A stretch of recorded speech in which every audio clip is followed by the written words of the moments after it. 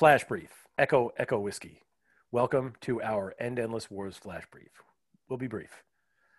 Today's End Endless War Brief is in honor of U.S. Army Corporals Angelo J. Vaccaro and Fernando D. Robinson, both of the 1st of the 32nd Infantry, 3rd Brigade, 10th Mountain Division. Robinson, 21, and Vaccaro, 23, died when small arms and rocket-propelled grenades were fired upon their unit in the Korengal Valley on October 3rd, 2006. The 5th anniversary of Afghan combat operations was only days away. I'm Ray Hoskins. And I'm John Burns, and this is Echo Whiskey. Ray, that was 14 years ago, 14. And as you know, we've lost the majority of our service members in Afghanistan since then. Yeah, I know that, but I think a lot of our listeners just don't realize that, John. The fact that over 2,000 of the 2,300 plus fatalities have occurred since 2006. And Afghanistan is still not a stable democracy that can fend for itself. Right, and we still have 8,000 troops there. So we talked about external balancing yesterday. Let's touch on internal balancing. What is that? Well, internal balancing, according to Barry Posen, internal balancing is where a country it builds up its own military and its economy to such levels that it becomes capable of protecting and defending itself. And essentially, this ability to do so acts as a deterrent for other countries against aggression.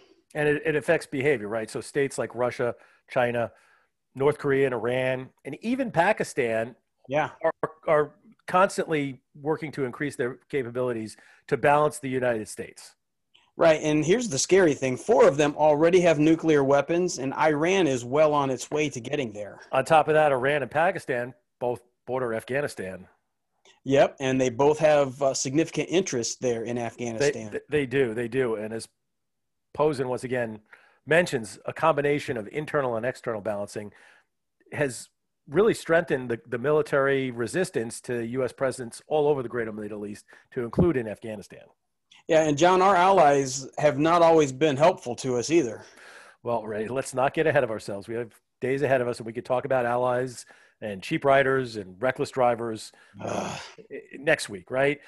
In the meantime, I'm hoping our listeners get the idea. They understand that other countries are always balancing, and particularly many countries out there are balancing the U.S. And by tying down our troops on a 19-year-old war that just doesn't seem to end, that doesn't solve anything there, we're not solving our own security issues effectively. Right. Good points, John. And hey, folks, for a deeper dive, you can check out the Top Priority podcast on foreign policy. Yep, there's a link to that one in the episode description of this episode on our Anchor FM site. For Echo Whiskey, I'm John Burns, out. And for Concerned Veterans for America, I'm Ray Hoskins, out.